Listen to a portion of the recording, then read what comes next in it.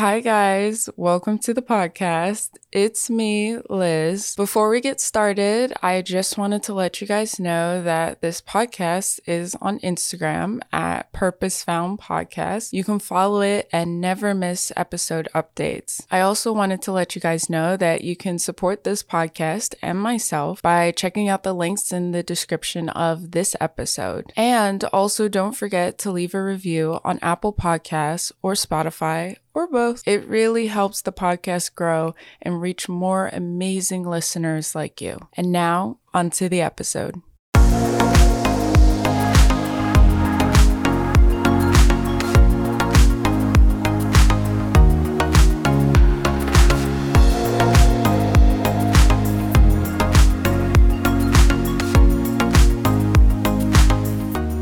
Welcome, Kevin, to the podcast. How are you doing today? Seems like we're starting off well because I'm interrupting you already. So I'm doing great. To the listeners, not all my guests are like this, but some of my guests, I know them personally. And Kevin and I go way back. Years. Hundreds of years. We've not only been good friends, best friends in this life, but in previous lives as well. We were reincarnated several times and just ended up best friends. Wow. Okay. Cool. Yeah, so the question is then, who was I back then and who were you back then? Well, people would be very surprised, actually, who was who. There's a few different iterations of the two of us. There was a time, like 1816, I was black and you were white. And, well, I'll just say you had the social power in that situation. Wow. Yeah, that was tough. I can't even deny that because supposedly in my family there might be some Irish somewhere. So, yeah. Yeah, mine as well, supposedly. Yeah, supposedly. Okay. Yeah, that's where I got these freckles from. No. So today I thought we could talk about you in your interest in video and audio editing and freelancing. I know that you've been doing that for basically like years, I would imagine. But if you could just tell the listeners a little bit about yourself and your job or career, however you want to in this phrase life, it. Of course. In this life, yes. Yeah. Okay. All right. That's fine. Cool. Yeah. I have been, I go back and forth. The thing about freelancing is the idea and the concept seems very exciting and intriguing to me. I like the idea of being my own boss and working from home and not having to wear pants. You know, that's it's a running theme in my life. It's very important to me. But and also my goal, my dream was always to like have not always, as long as YouTube's been around or the internet, I've wanted to have some sort of thing where I was making money and doing the thing that I love, creating content that I create from start to finish. And the frustrating thing about that is I think my career has always outpaced what I'm able to do on my own. So I'm more valuable to other people than I am to myself in some ways. And part of that, freelance work, but also just with YouTube in and of itself, I've always wanted that to be like full time. And what's interesting is where my YouTube channel is at this moment, or even it hasn't grown in the last 2 years, I guess. But if it was, it's maintained. But if it was there 5 years ago, like if I could be where I was with YouTube, when I was living in a single 0-bedroom apartment, it was just a loft. It just had a dining room and a living room and a tiny little kitchen. If when I lived there and I was making the money off of my channel that I make off of my channel now, then it would have been fine because I was working minimum wage, and that would have kind of been the equivalent, essentially, of working part-time minimum wage. And but this has been on my mind lately, so that's why I'm sharing it. And also, it's similar to what you asked about. Sure, go ahead. But I consider my channel and that sort of thing a success because I started doing it because I wanted to learn and I wanted to have a creative outlet. And a lot of what I was running into when I started deciding like I'm gonna do freelance work, I ran into a lot of freelance jobs that were like, hey, we have this job and we can barely pay you, and but you get to work a bunch, and that can and that's the opposite of what you want. You don't want to have to do a bunch of work and not get paid very much. And so I decided, well, if I'm gonna be doing things and not getting paid much, I could do that on my own. I know how to do things and not get paid. I'm really good at it. Right. And so I decided to start my channel, and I wanted to start it so that I could get good at all of the stuff that I wanted to do in my life, which was production work and freelance work and or just production work, whatever iteration that could be. And so I think that it was very beneficial to have something that I was doing, that I cared about, that I was passionate about, to kind of create this. There's monetary value in something, but then there's also the enjoyment value, the value that you personally get out of doing the thing. Now, you can't trade that in for monetary value. There's no exchange rate for it, but there is a level to which you can kind of gauge once you have something that you enjoy doing, that you're creating, and that maybe is giving you some educational value, that you can then say, well, then I'm not going to do this job. I'm not going to do this freelance job because it's not worth it to me to be stuck doing that instead of doing the thing that I love doing. And that of course that can be a dangerous thing, because maybe you love there's lots of things we can love doing. And if you just are only doing the thing that you love and you're not doing, you're not, feeding yourself, then that can be a dangerous road to go down. But let's see, I'm 35 still until the 18th. I've been very blessed to have the opportunity to get to learn those things and then have people see value in what I know how to do and hire me to do those sorts of things. But a lot of freelance work has been kind of earned through just through connections or happenstance. Like I was thinking recently about, what will people say about Kevin, when I die? Because I had a friend who passed away, and so that was on my mind. And I was like, man, a lot of what I've gotten to do, and not to get too existential in all of this, but a lot of what I do, and this is for better or worse, is that I've lucked out. I feel like I've been given opportunities, and not that I haven't embraced those opportunities or taken full advantage of them, but I do think that there is a level in which I have been given opportunities by other people and embraced them. And hopefully in my life I can return the favor to people. But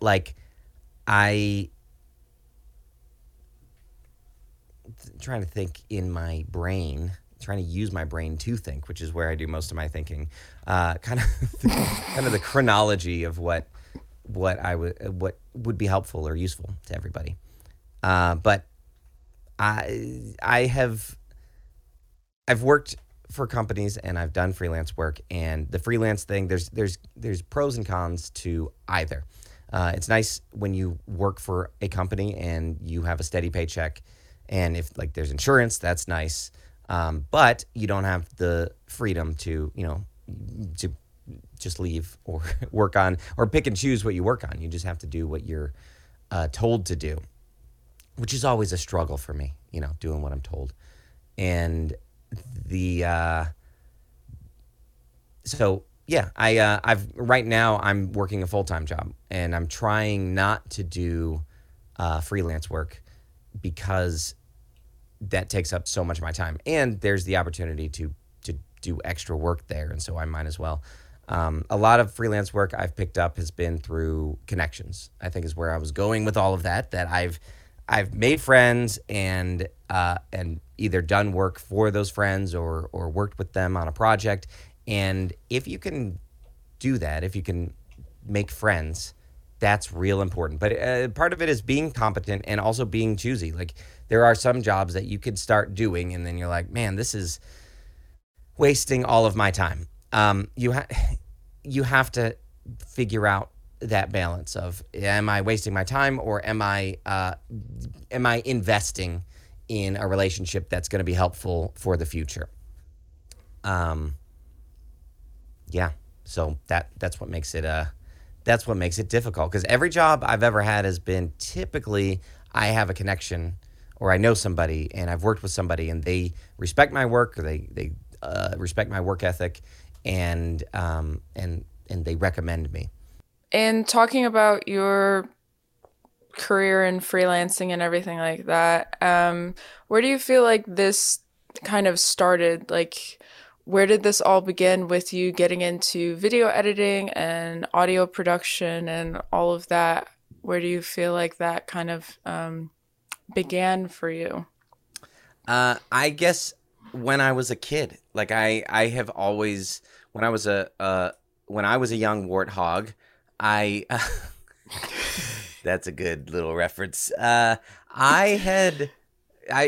had cassette tapes. I don't know if you know what these things are, but they were little tapes. They were little cassettes, and Yes, I had a little Kevin. recorder. And Yeah, I'm not that young it's as where a the Gen term Z to mixtape not comes from.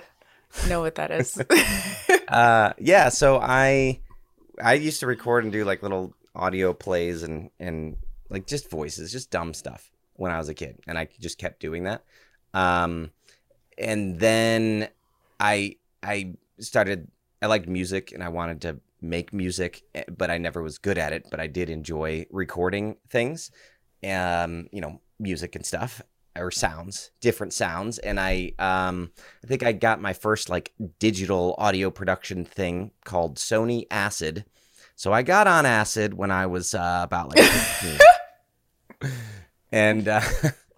And so that was like my first venture into my family. We had an E machine, which was these computers that you could get from Best Buy that were like, you know how I don't even think this is a thing anymore, but where you'd sign up for like a cell phone service and you'd get a free phone with it. That used to be a thing. I think now you have to pay like $1,500 for a phone. But at the time, they also did that with computers, where you sign up for like 2 years of Prodigy internet and you got a free computer with it. So you were a prodigy. I was a prodigy on acid. And so my parents, I remember, had 10 gigs, like a 10 gig hard drive. That was the hard drive in it. And not the memory. I think the memory would have been like in kilobytes or something. And so that's where I kind of started learning how that sort of thing worked. So I'd record all sorts of stupid things with that and learned how to edit some stuff. And then I went to school for video production, or for broadcast production. And that, I don't know, that I think that there was a level to which that allowed me to explore some stuff while I was studying. But I often don't recommend going to college, mainly because you can do all of that stuff. Like, you can learn all of those things. I think I learned way more just starting a YouTube channel and sticking with it and just making a ton of stuff that I enjoyed making. And I think that if you have the discipline to go through a class like that, go through your own like self-built class, or to do like Skillshare or something along those lines. There's so much, or just tutorials on YouTube. I think that's the best place to learn stuff. So that's where it all began. Yes, I agree that college is overrated. Well, it's just so expensive. I think about the places where I actually got connected with people were like conferences and stuff.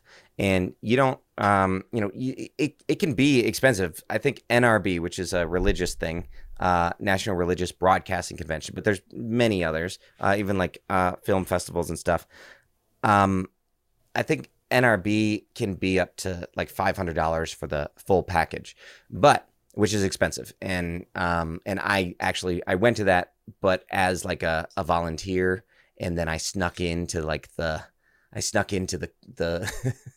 or just went up and talked to people in the hall. So I've gone to that convention several times and just go there to the hotel that it's at. I don't actually pay to get in because they can't make you leave the hotel. Anybody could go there. And so I'll just see people that people that I know, but people that I knew of, and just went up and talked to people and stuff. And that's how I got in. So my first job out of college was with Focus on the Family, and I was editing for their broadcast, their radio broadcast. But it was going to that convention.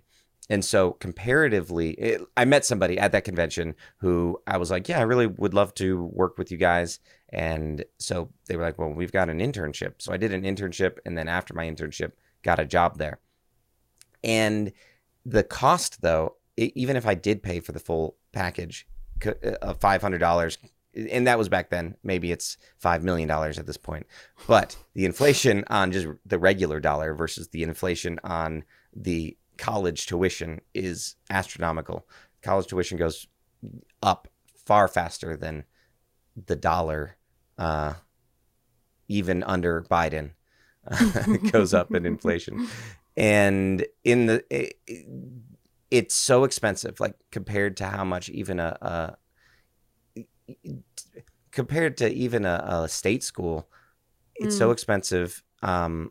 And going to some conventions or making a trip or whatever can be expensive, but nowhere near the cost, nowhere near the student loans.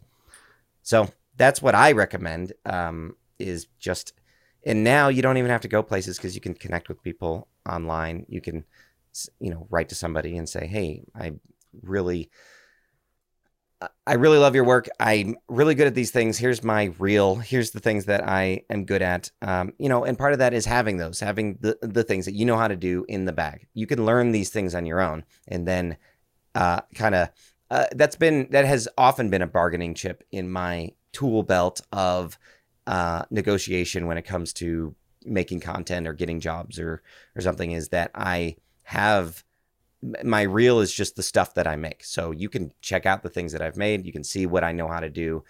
And that should be, if you want me to do those things, then check it out, see if you like it. And really, I've done work.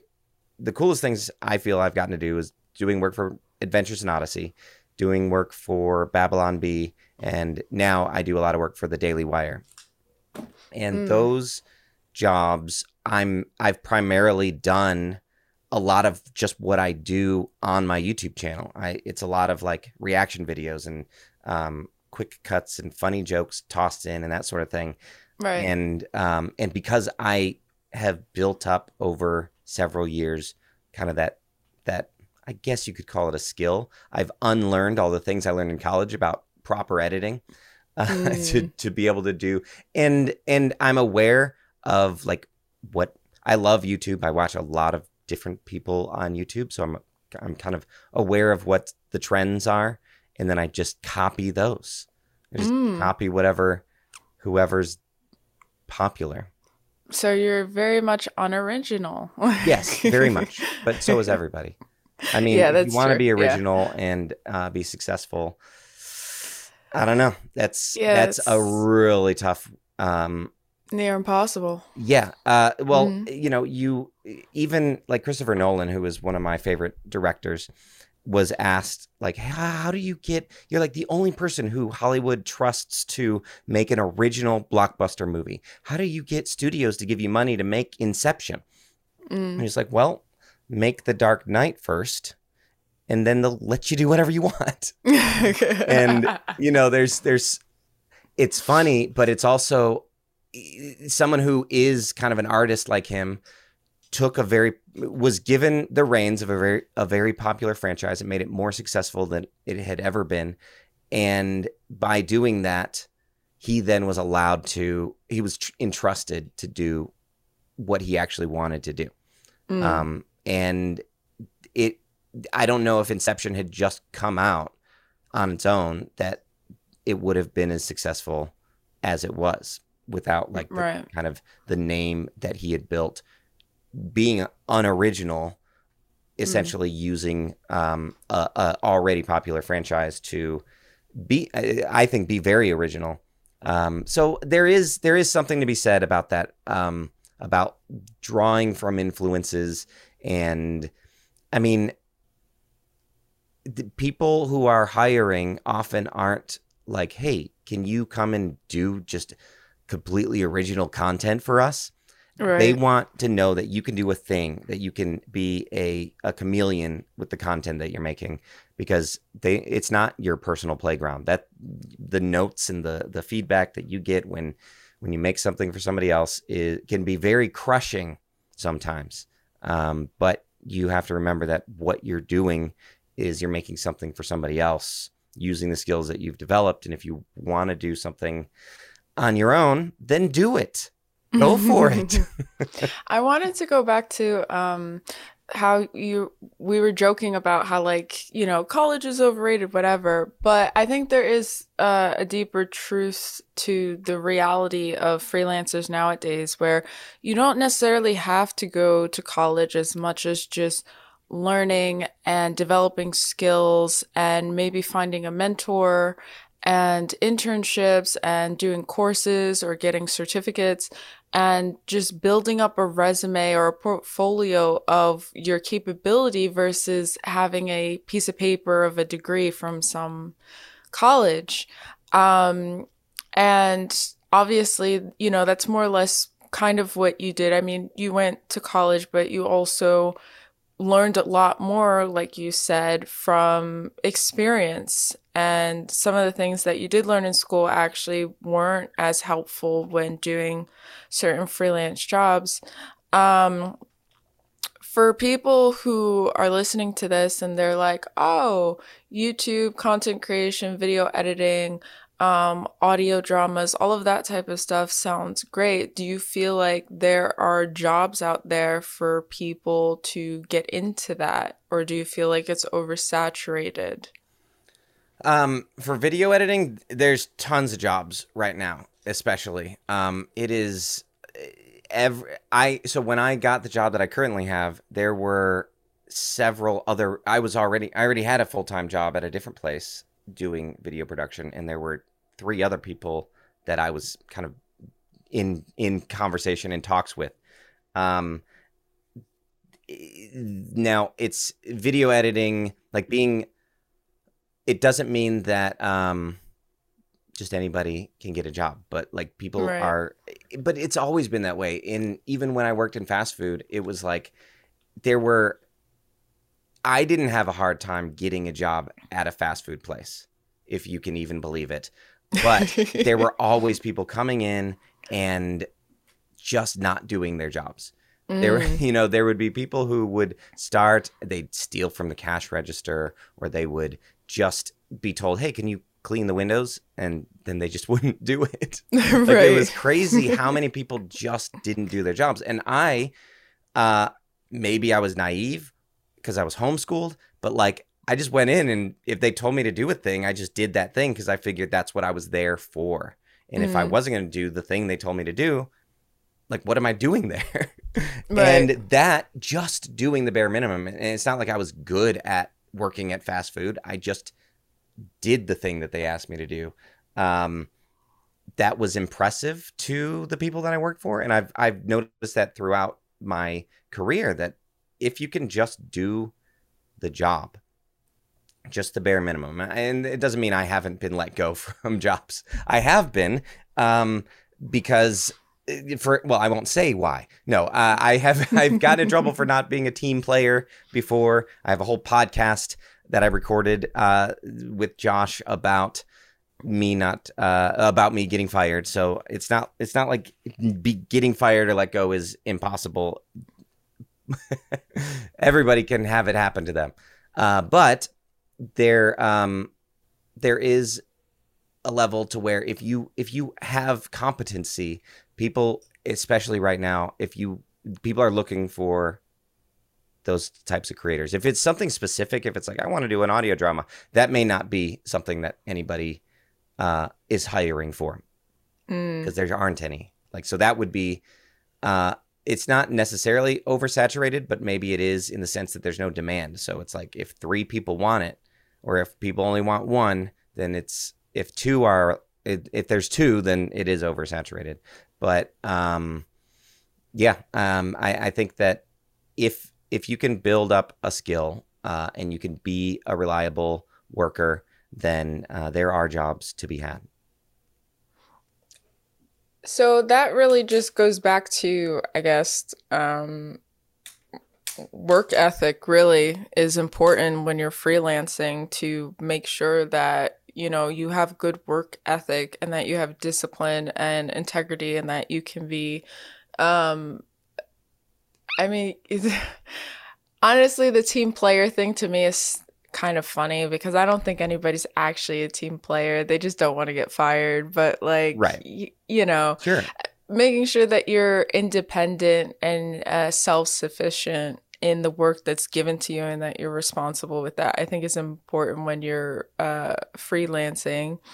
My question is, what kind of like passion or purpose do you think that you've discovered within yourself, freelancing and video editing and audio producing? Like, what has that kind of unlocked in yourself that I guess you've come to realize, or maybe not? I don't know. Yeah, I mean, I never knew that I could own the libs so hard with fact and logic. When I started, I didn't know that I was going to have that opportunity. And so now, getting to own the libs with facts and logic every single day Oh my God. has just been a real surprise to me. It's cool. The job that I have right now and the stuff that I did, it's only been in the last year that I've worked jobs where I just get to do whatever I want. I'm exaggerating, but I get to make a video that is essentially how I want to edit it and then turn it in. And of course, then it comes back and it's like, here's all these notes. This past week, I got to I barely had any notes. I released several videos with Daily Wire, editing several Matt Walsh videos. And I'm very proud of them, because I got to put in my own creative spin, and I think the videos did well because of that. But I'm about to be 36, and this last week I feel like it's the first time I've ever gotten to do that. And so, when I did stuff for Babylon Bee, it was that way. But it's been a progression, and that whole team player thing. It is interesting because I don't feel bad about getting fired, because I feel like that was a part of what makes me able to then pivot once I got fired, or part of why I was able to learn the skills that it took to do the job, is because I do have an independent spirit, and I want to learn. I want everything to be, I can learn from anything, like any situation.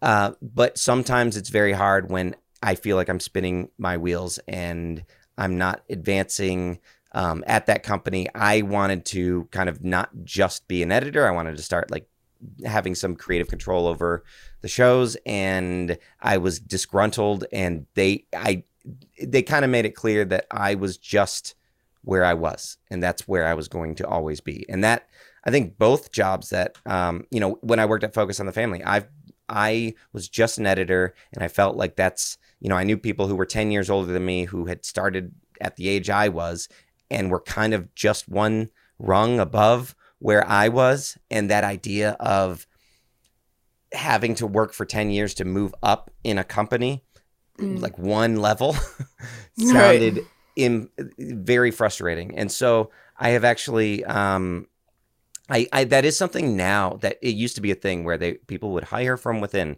And I've found that it's okay, even when you have a job that you like, to be kind of on Zip Recruiter or, applying for jobs, because really a lot of times people hire someone for a purpose and they get in their head that this is what this person does, and there's no moving up.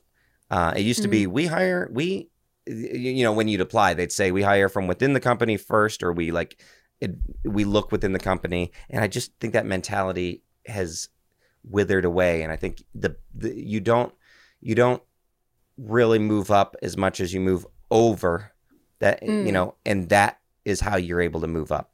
You kind of use what you've done in your current position to, you don't tell your bosses that you're doing this. Right. I'm really using the stuff we've worked on to get a different job. But I mean, if once there's an offer on the table, like I've had that happen where I have an offer on the table and I've told my current boss, hey, I think I'm going to, I think based on the dollar amount, I'm more valued in this other area.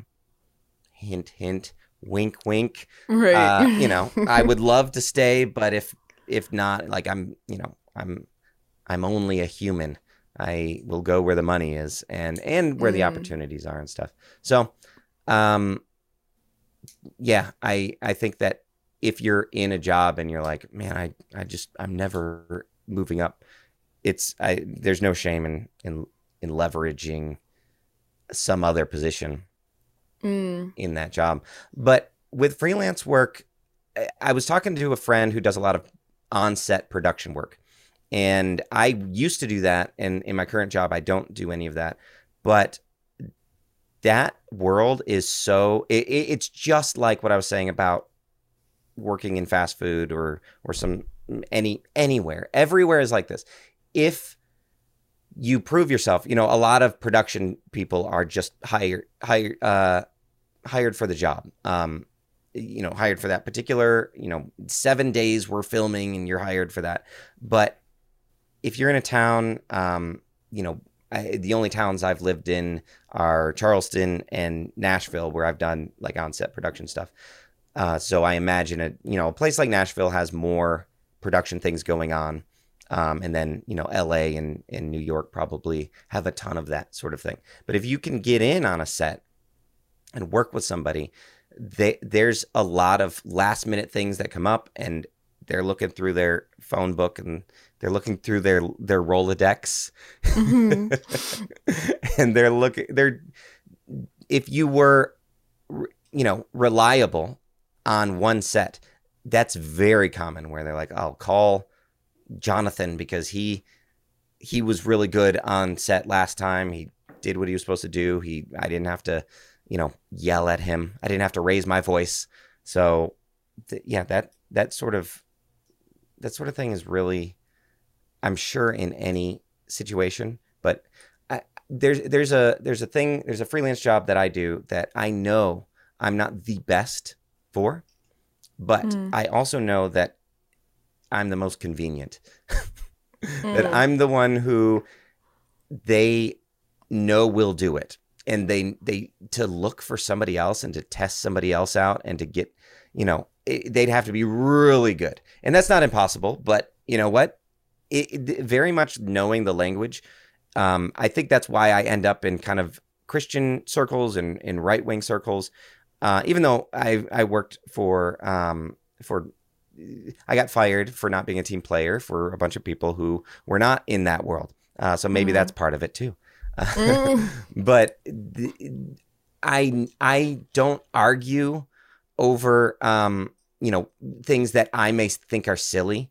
So I may think, hey, let's not put that joke in that video because we get it. We think it's funny, but our fans may not appreciate it. And this has been with many freelance jobs and many full-time jobs that I've had. Sometimes I'll push back if I'm like, if I think something's very funny and it'll help the video and stuff. but to a degree. And sometimes I'm like, okay, well, I totally get it. That makes a lot of sense. We don't want to offend the audience. That's scary for people if somebody just is a rogue agent who's just throwing stuff into their content and doesn't know how to have the conversation, because it can be frustrating to somebody to have a conversation where they're saying, look, I get it. I know it's not offensive to me. It's our audience. Like, that's a frustrating conversation for a boss to have. Right.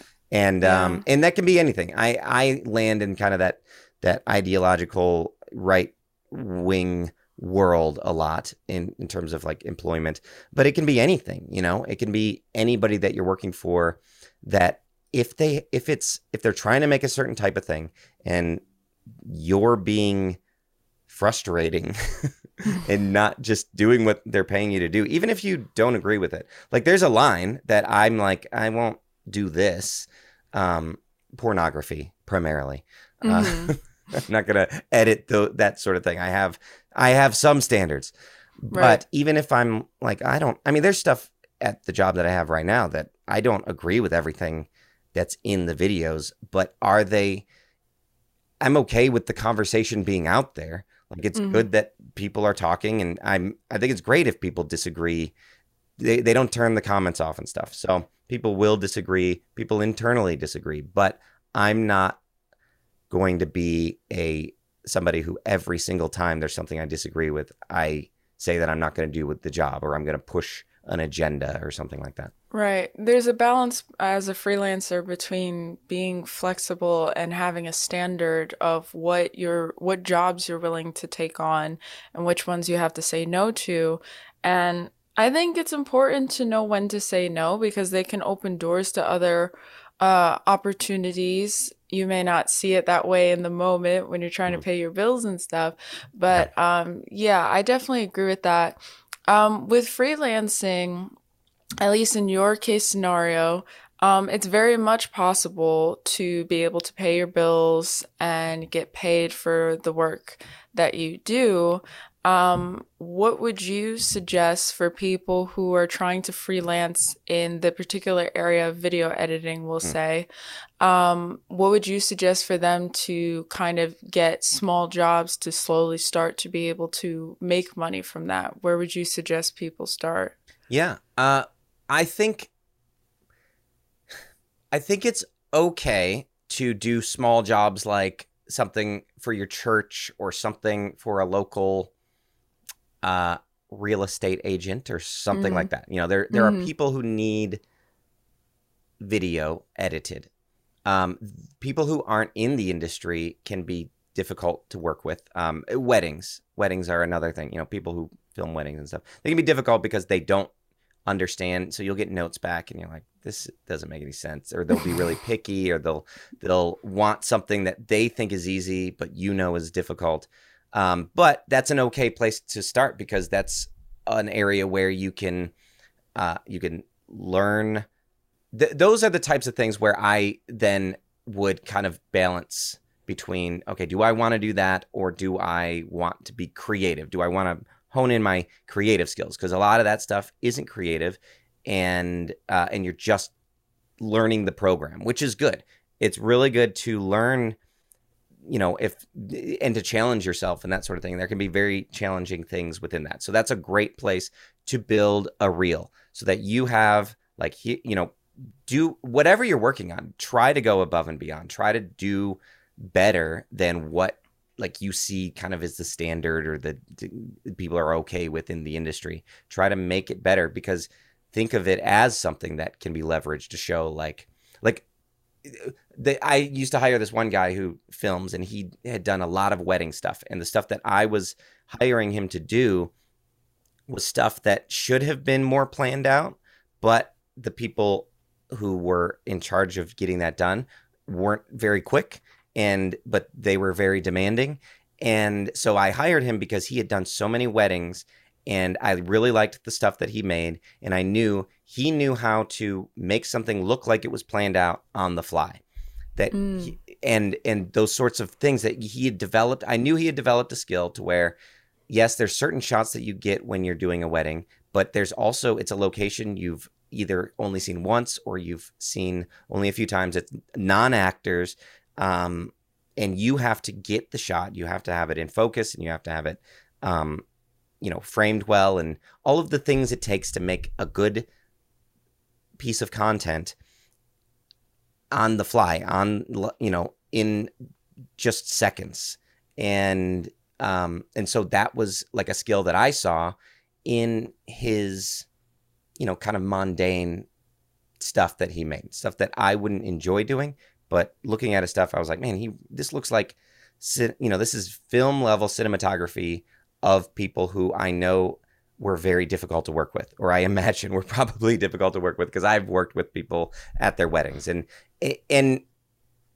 so that's a great, I say all that to say all of that is a great place to start. It's a great place to build your resume and build your reel, your portfolio, and your skills, because once you've worked with people who are difficult to work with, it makes it a little bit easier to to work with people who aren't as difficult to work with. And right. So that is a pretty good place. There's lots of video editing that is kind of boring, but also look for opportunities. So this is a recent one, an opportunity that I got that led to the job that I have now, which is that because I'd been making YouTube videos and reviewing Christian movies, the Babylon Bee asked me to be on their podcast. I don't know why they asked me. Some people who are fans of Babylon Bee are also fans of me, and I guess they pestered them enough. That was very generous of them to do. And so they emailed me, and they were like, hey, we'd love to have you on an episode of the podcast. And I was like, perfect. That's awesome. I was, jumping for joy inside, because I've always been a fan of the Bee. And but they were like, so if you live in town, because they're in LA, if you live in town, you could come on in, or if not, we can do a Zoom call. And I was like, no, I'm in town. I was not in town, but I was like, man, these guys think very much like me. They don't have a problem being irreverent about Christianity and faith, but they clearly still have a level of Christianity and faith, and they don't mind being irreverent about politics. And I love doing that. And so I bought a plane ticket for the time that they were going to be recording the podcast episode and flew out there. Like, I didn't lie. I said I can be in town that day. You wrinkled the truth. Yeah, something along those lines. Because sure, the difference between being on a Zoom call with people who are kind of, I think, might be like-minded versus going in and sitting down and getting to talk to these guys, to me, was a risk I was willing to take. It's one of those moments where you're like, all right, this is how much it costs, but college costed this much. So maybe this is a good idea. And so I took the risk. Perspective. And, yeah. So I think making those strides to, I don't like standing in line. This is kind of a rule that I have. I don't love standing in line to meet people, no matter how famous they are. Because then that means they're in a situation which most famous people that you meet, unless it's like movie stars and stuff, they probably aren't typically. Usually they can go to Walmart and nobody knows who they are. And I would rather, I don't want to go up to somebody at Walmart, but I want to be I'd like to meet somebody at a Christmas party or where on the job. That's where I like to meet people, where I am supposed to be there. I'm not paying to meet this person. These conventions can be that way as well, where I'm not a rabid fan who they are trying to get away from. I'm somebody who they're working with, and they can see that I'm good at what I do, and I have like a level of legitimacy. So that's why I was like, let's do this, Kevin. And so I went, and I was on the podcast. It was a blast. I had a bunch of fun. Became friends with Ethan Nicole, who was the co-host of the podcast. He started working he got fired from Babylon Bee, and he said that publicly. That's why I'm okay with saying that. He started working at the Daily Wire, and I had applied because Daily Wire lives. The company is in Nashville. and they had moved here, and I had applied and never heard back from them. And so I told him, I was like, hey, if you talk to somebody there, let them know.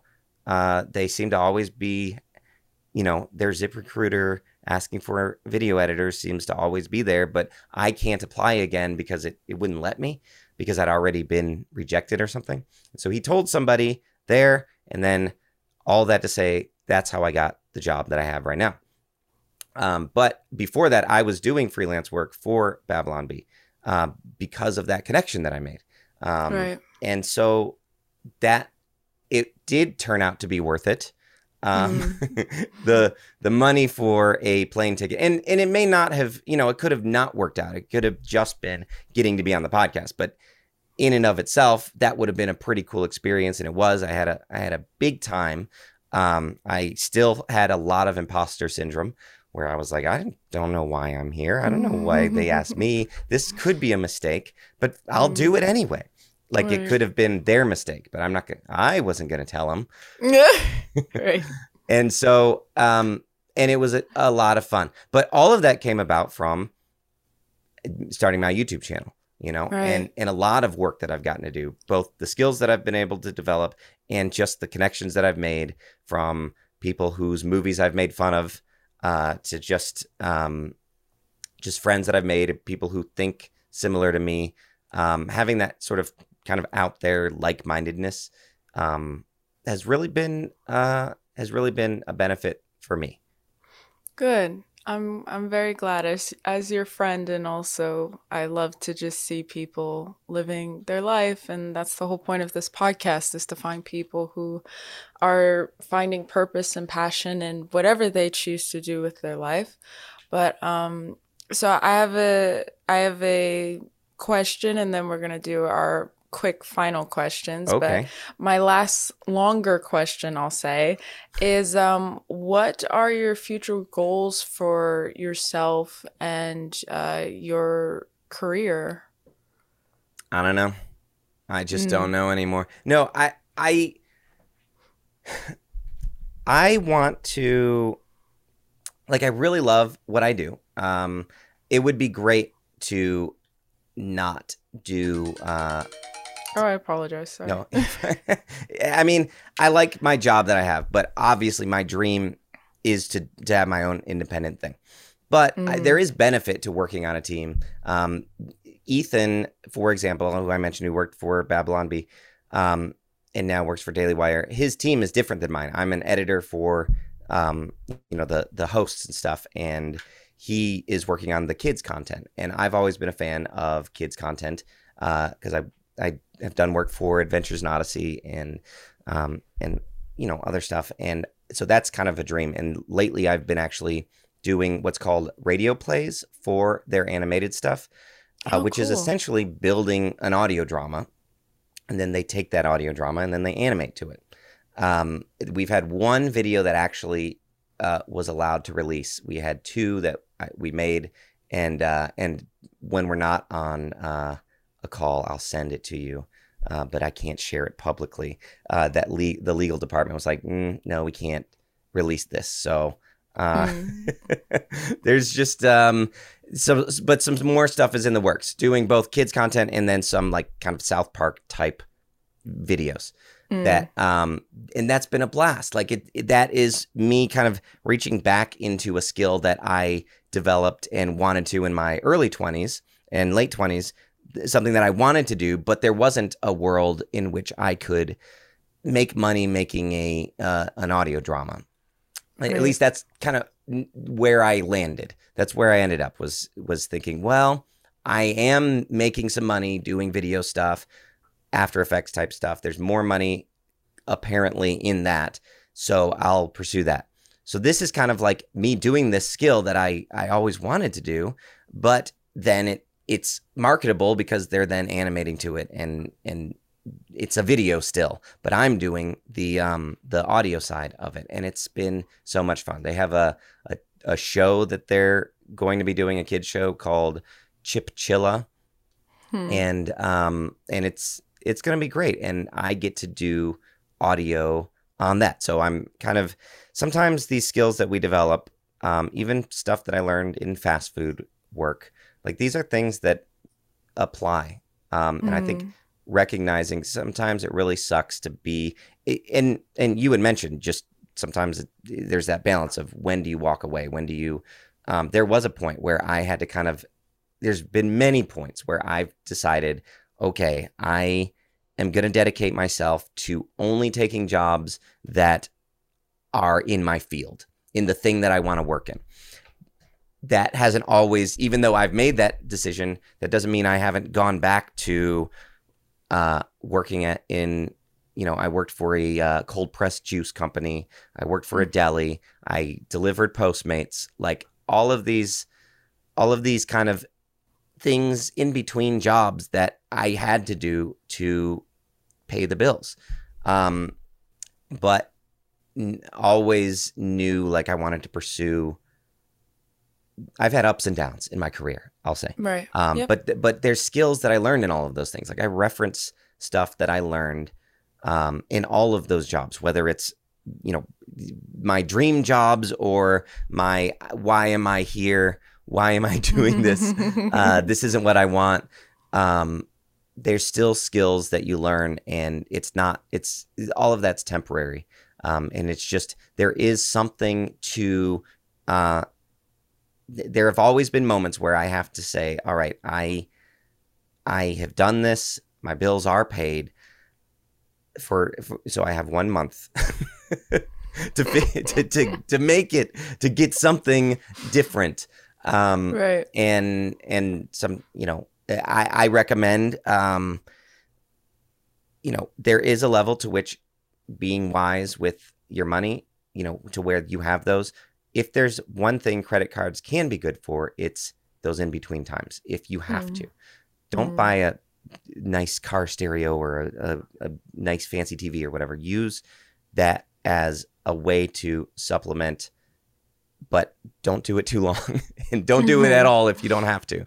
Right. But keep your credit for, healthy for those types of moments where you maybe are taking a risk. But even the risks I've taken are risks that made my stomach turn, but there's a level where I knew like, okay, my self-doubt was there, but also logically I was looking and saying, no, I can do this. I have the qualifications. So let's go after this. Right. I think maybe I haven't answered the question. What was the question originally? No, you did answer the question. I wanted to delve deeper into, you said that, like, I guess maybe further down the line, the kind of future goal is for you to be independent. And I was hoping you could expand upon that just a little bit, what you mean by independent. Yeah. So like, and this may never happen, there's anytime you're a creative, you want to have the most control over the thing that you're making. But my experience has been when I have the most control over the thing I'm making, that's when I make the least amount of money. And so that's what you're trading. You're trading that independence for money. And it's slavery. No.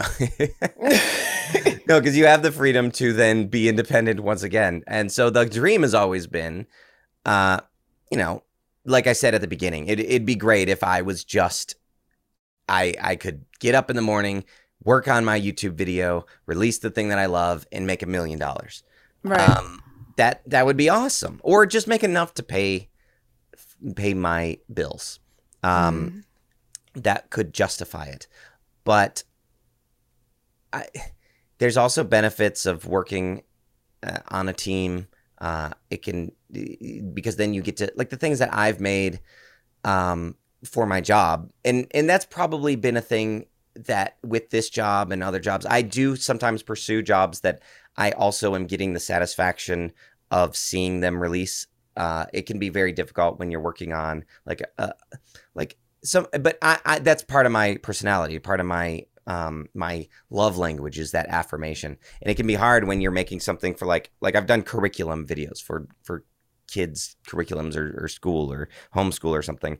And that's hard because nobody ever is commenting on how much they love the thing that you made. You don't have a comment section in that. Where it's very nice to even, it's not that I need the credit, but I love knowing that people like the thing. Like those Matt Walsh videos that I released, there's comments that are like, man, the editing is amazing. That's awesome to me. I'm not like going into the comments and saying, that was me. Right. I'm just going on your podcast and saying that. But I just need to know that people like the thing that's being made. Right. And so there's satisfaction in that. So I find, finding jobs that you get to do that pay you, but also there's that you have that level of, here's something that I also really enjoy. And I get that satisfaction. There's nothing that compares to releasing my own video on my own channel, even if it isn't a viral sensation, and getting comments of people saying that they like it. That's nothing gives me the dopamine hit that does. And whether that's healthy or not, I don't know. But it's okay. It's okay to enjoy that. But if you enjoy that more than you enjoy providing for your family or feeding yourself or something, then that's probably where the problem comes in. Or if you find your worth, your value in whether people like your video, because people will also dislike the thing that you make. And that's where maybe working for someone else, doing freelance work, where you have to sometimes watch somebody sabotage their own content, and you have to take a part in that, where they're giving you notes saying, no, change it to be this. And you're like, man, this is making the video worse. But you have to do it. That's where like maybe that you're able to find your worth in just giving your customer what they want, and fighting the urge for the content that you're making to be finding that balance, because there's a balance, because nobody stays up all night working on a project that they don't care about, that they don't have, that they're not passionate about. And so then it's hard when you stay up all night and you're working on a thing and then you turn it in and they're like, I don't really like this thing that you did. And not taking that personally is so important, and constantly throughout my career is something that I've had to discover. I've had to keep on coming back to knowing, look, if you wanted to make your own thing, you can, but you're trading this type of independence. You're trading the ownership of the project. You have to take ownership while not taking the ownership of the person who owns it personally, not taking that like feedback personally. And that's hard. It's hard for all of us who are creators, because we don't want to compromise our artistic integrity. But we want people to know, like, hey, a person who is giving me feedback that seems like you didn't even watch the video, I really cared a lot about this thing. Right. And now you're telling me I shouldn't have, and that's the pendulum thing, emotional pendulum that you have to fight, where you can't just throw your hands in the air and say, fine, I just won't make anything good then. If you hate it, if you hate everything I do, it's going back to the drawing board and saying, all right, still care, but care with their feedback in mind, to know, all right, they want it this way. Where can you still find that creative satisfaction while still giving them what they want? Because that's what they're paying for. And again, it's about work ethic, I think. And, doing the job and finishing it, even if it's not really what you love to do right now, or you're not as independent as you want to be, because you have to be responsible. I think people think that freelancing means that there's no discipline, there's no responsibility, there's no accountability, and there's no paycheck behind it. And all of those things are false, but they're all connected to each other. Yeah, and there's more. Like, you have to, when your office is in your house, when your office is where Netflix and Hulu and your bed is, it can be very difficult to get that motivation to get up and just do it, which is a phrase I'm patenting. I'm looking to trademark the phrase "just do it." But just even when you work at a job, they take the taxes out for you.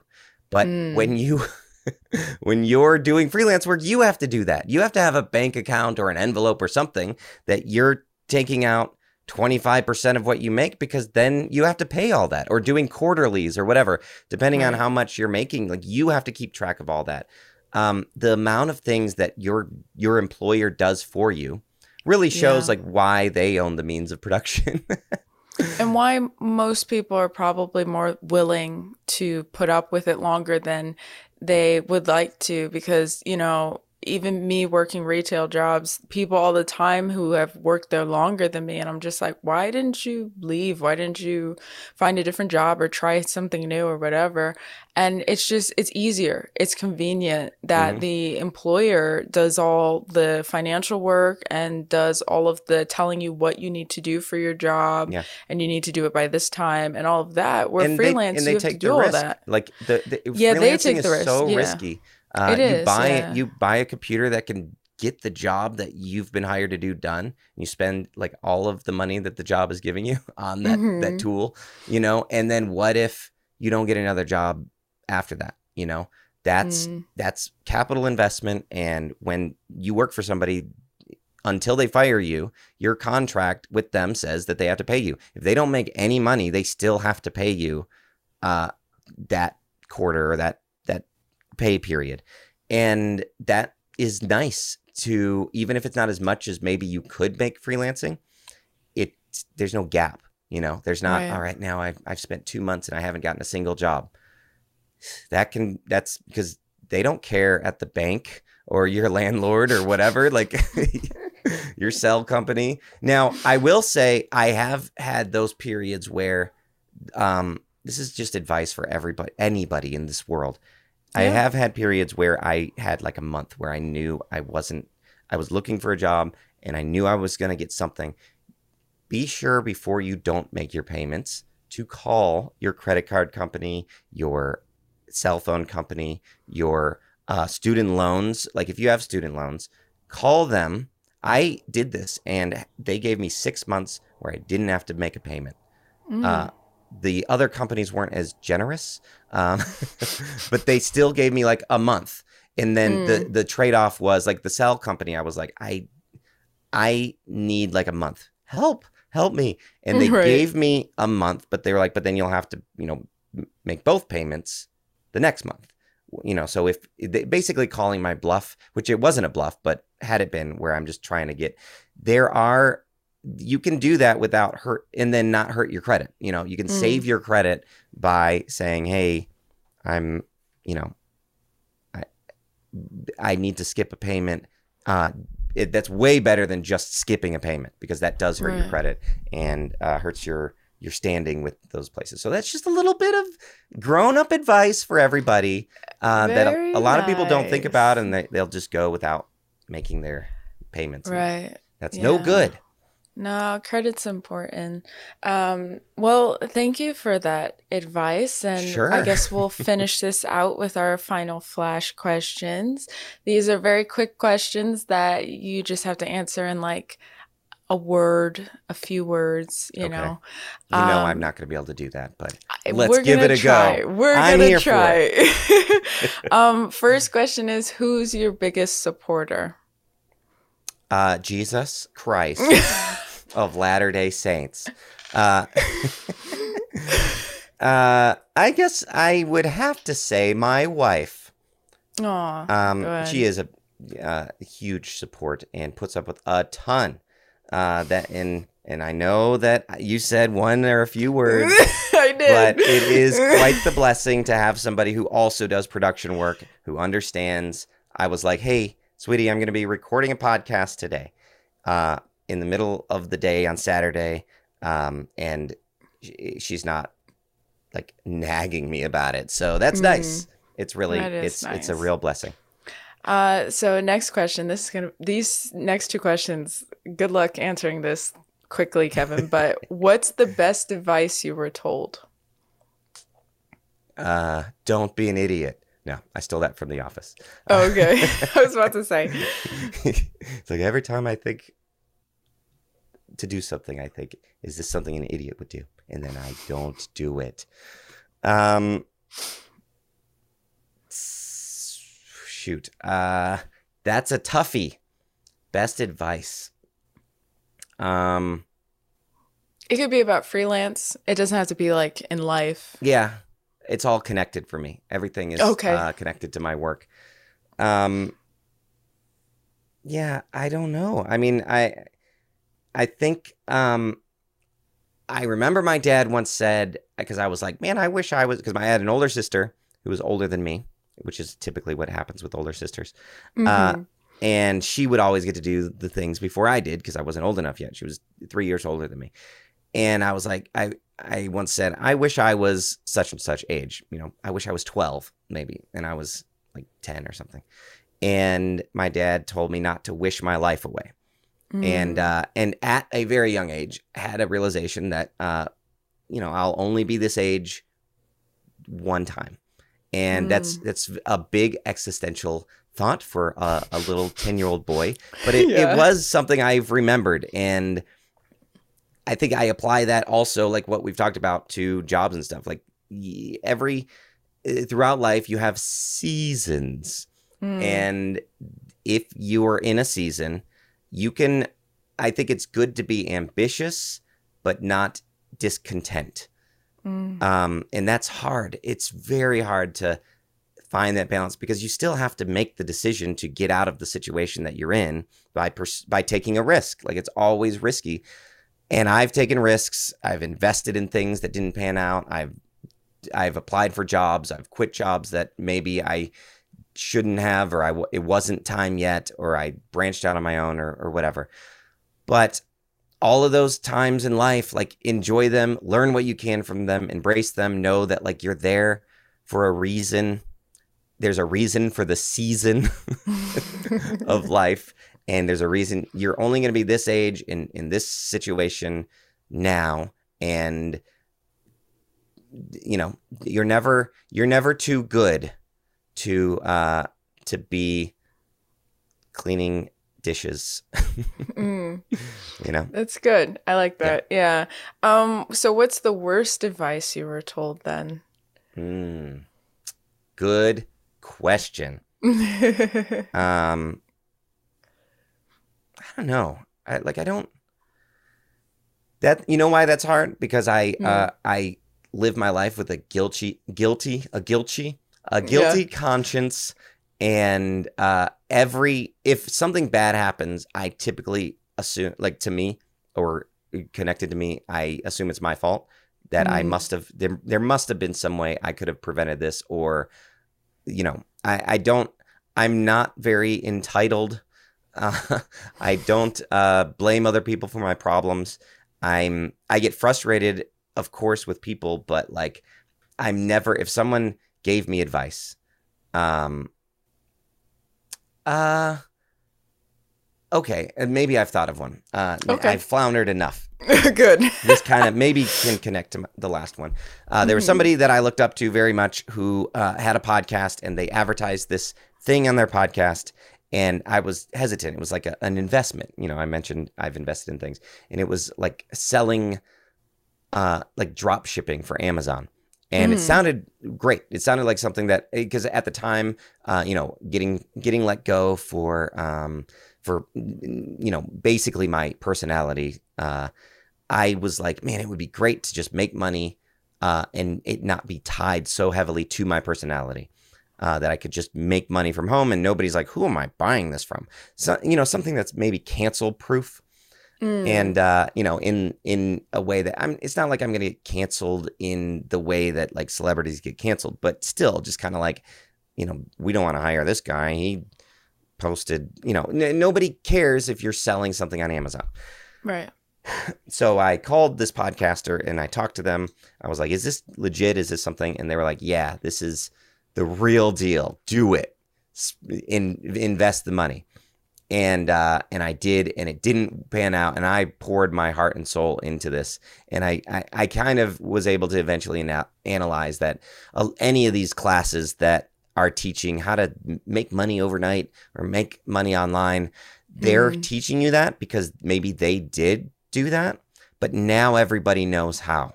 Now Right. the algorithm is broken. If someone's like, we'll tell you how to get a viral video on YouTube, they're telling you advice that maybe worked a year ago, but everybody's doing it now.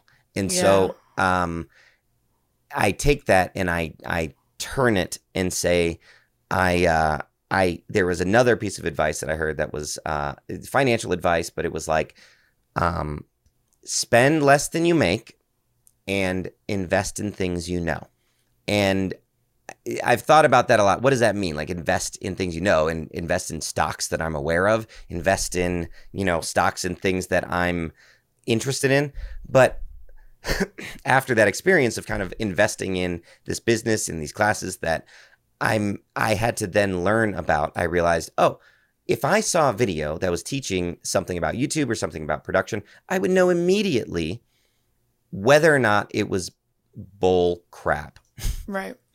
And those are the things. If I'm going on Skillshare and I want to learn, or just looking at YouTube tutorials, there have been many tutorials that I've started and I'm like, this person doesn't know what they're talking about. And I've gone and found a different video. I know right away. Those are the things. So if you're going to pay for a class on one of these, masterclass things, great. But if it's something that like familiarize yourself first. And if you're good at something, if you find yourself kind of with a propensity towards a certain skill or a certain thing that you have maybe a natural talent for, but you don't have to be naturally good at stuff. I feel very unnaturally good at things, supernaturally perhaps. I don't feel like there's anything that I'm just naturally, everything I have to work at, but I have a natural propensity towards an enjoyment of, like, I can work all night on a video and not feel like I've worked. I can wake up excited about what I'm going to do with the video. Those sorts of things are things that you will go further in than finding some overnight success thing that you're like, oh, well, this person succeeded and they spent all this money.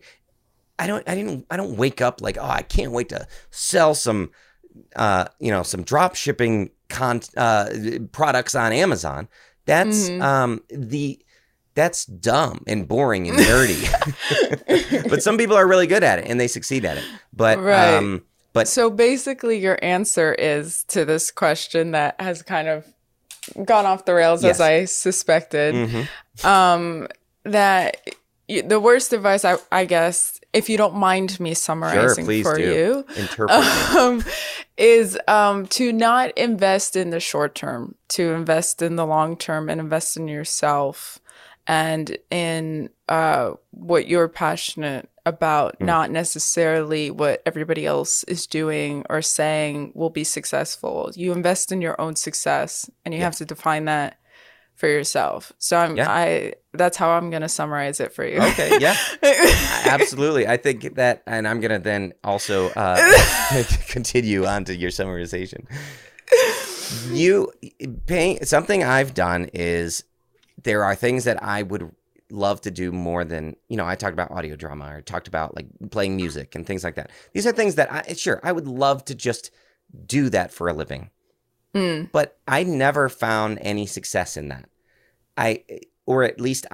So being aware and paying attention to, on the inner tube, we used to say the kind of trifecta, the thing that you enjoy doing, the thing that you're finding success in, and the thing that you're actually good at, that you can you do and you find yourself. So I think I've moved towards, and I've become better at things like After Effects and video editing because it's somewhat in the world that I was interested in, but also I was seeing some success. And so there's that balance, being cognizant of the things that you are seeing. All right, I'm seeing a little bit of success in this area. And you know what? If I was doing this forever, then I'd be okay with that. Those are the types of things to pursue, to kind of prune, I guess, your pursuits when you see like, oh, okay, I see I'm finding some success in this. Let's kind of pivot and move towards that thing. Right. Okay. So we have a few more questions try to answer them I will try. quickly. I'll do my best. What are you most proud of about yourself or your job? Yeah, I'm proud of skills that I've developed, of being able to learn a skill and use that skill to, I joked about about owning the libs, but I think more being able to make people laugh, being able to like people watch, they don't know who I am, and they're saying it's funny. They'll comment on the editing and say it's funny, and man, to be able to make people laugh genuinely, like the harshest critics, people on the internet, to have those people say this is funny, I'm very proud of that. Right. That's amazing. Yeah, I think comedy is something that really connects people. And I think it's amazing to be able to do that. My next question is, what's one word that describes your job?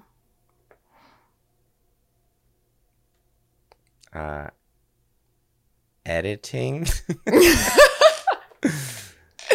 No, I mean, if you were to describe your job in one word that, It's like like an adjective. yeah, that, that you feel,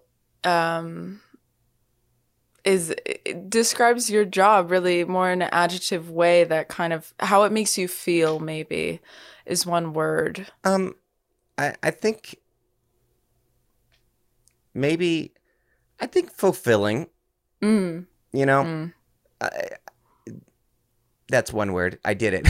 Yeah, no, you did it. I and could that's expand great. on that, but I don't have to. That's great.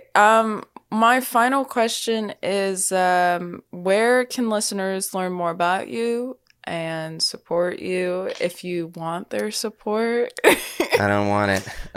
No, if you want to watch my stuff, if you find it funny, if you find it enjoyable, then youtube.com/saygoodnightkevin. That's where the stuff I'm most proud of lives. And, I haven't uploaded a video in a long time. This year, I think. I may have done one at the beginning of the year, but maybe not. I can't remember anymore. That's how long it's been. But so it's been like 7 months. And but I'm working on a video, and hopefully if people, the finale of the Princess Cut trilogy, actually. And it's going to be great. But part of that, to expand a little bit on what I said about it being fulfilling, Okay. I get a lot of the satisfaction out of the videos that I'm putting out for my job that I get in the videos that I put out on my channel. Though there's, like I said, nothing compares to it, but there is that level where I'm making videos that I think are very funny, that I'm proud of, that people are feeling fulfilled and inspired by, and that's really fun and cool. And I get the immediate feedback of comments, so that's all I need. Well, that's awesome. I need the glory and the praise. Oh my God.